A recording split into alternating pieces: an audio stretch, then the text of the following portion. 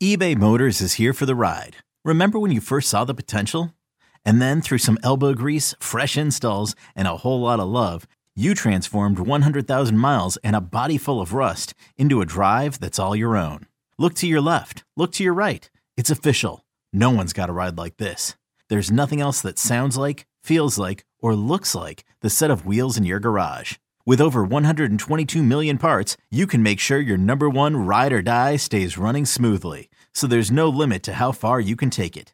Brake kits, turbochargers, engines, exhaust kits, roof racks, LED headlights, bumpers, whatever your baby needs, eBay Motors has it. And with eBay Guaranteed Fit, it's guaranteed to fit your ride the first time, every time, or your money back.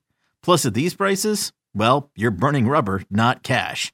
Keep your ride or die alive at ebaymotors.com. Eligible items only. Exclusions apply. It's blazing hot outside. You get in your car to turn on the AC to get cold air pumping, but it blows hot air out. This issue is commonly caused by low refrigerant due to leaks in the AC system. You want an easy, all-in-one solution that will restore the cold air in no time. AC Pro Recharge Kits make restoring cold air easy for even those with zero DIY experience in less than 10 minutes. Save time and money versus going to a shop by picking up an AC Pro Recharge Kit today. Be a pro with AC Pro.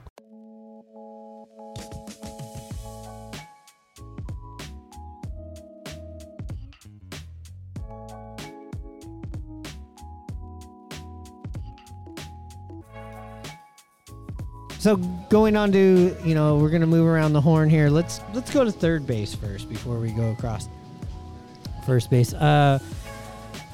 Another tough position. Lots of big names on here. Let's just go down it. Manny Machado. Hell of a player. Jose Ramirez. Yep. Austin Riley. Rafael Devers. Nolan Arenado. Alex Bergman. God, I hate that motherfucker. Good player, though. Oh, yeah. Justin Turner. Max Muncy, who was a first baseman, but now played a lot of second with the Dodgers. Yeah, he's what's his? Wandy Diaz, is that his name? Wandy Diaz and DJ LeMahieu. You know who's not on this list? Eugenio Suárez. This is a tough list here. Well, it makes some. I don't really. I mean, DJ LeMahieu, I thought he'd play. It's a tough list to break. Yeah. I don't think Eugenio's getting the respect that maybe he should. I feel like he's a little undervalued listening to the back end of this list, in my opinion. He played great defense, and he hit the ball hard. And he hit the ball out of the ballpark. He did adequate plus more than what we expected as Mariner fans in his first year. Yeah, I think, again, too, when you're listening to this list, who knows what fucking scales and analytics and graphs they're using this for, because I feel like if there's a snub here from the Mariners, this is the snub, because I feel like some of these players on the team on this list, I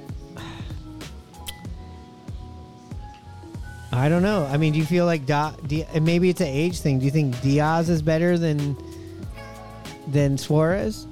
Do you think LeMahieu is? Do you think Muncy? Do you think Turner is? They're all different players. They all bring different little things with average, with fielding, with power. I don't quite get their whole thing of how they critique these guys. Jesse Winker was rated the number one left fielder last year. He had a terrible year for us. That is the fattest grain of salt.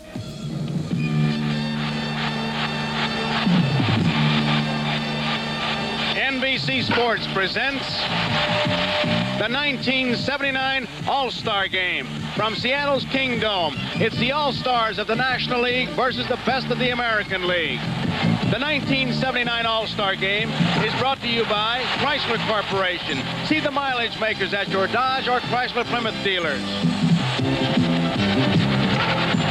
And by the newest member of Gillette's All-Star Team, foamy tropical coconut shave cream. Every shave is like a trip to the tropics. And by the Miller Brewing Company, brewers of Miller High Life. If you've got the time, we've got the beer. And by Polaroid, makers of the SX70 Sonar, the world's smartest camera.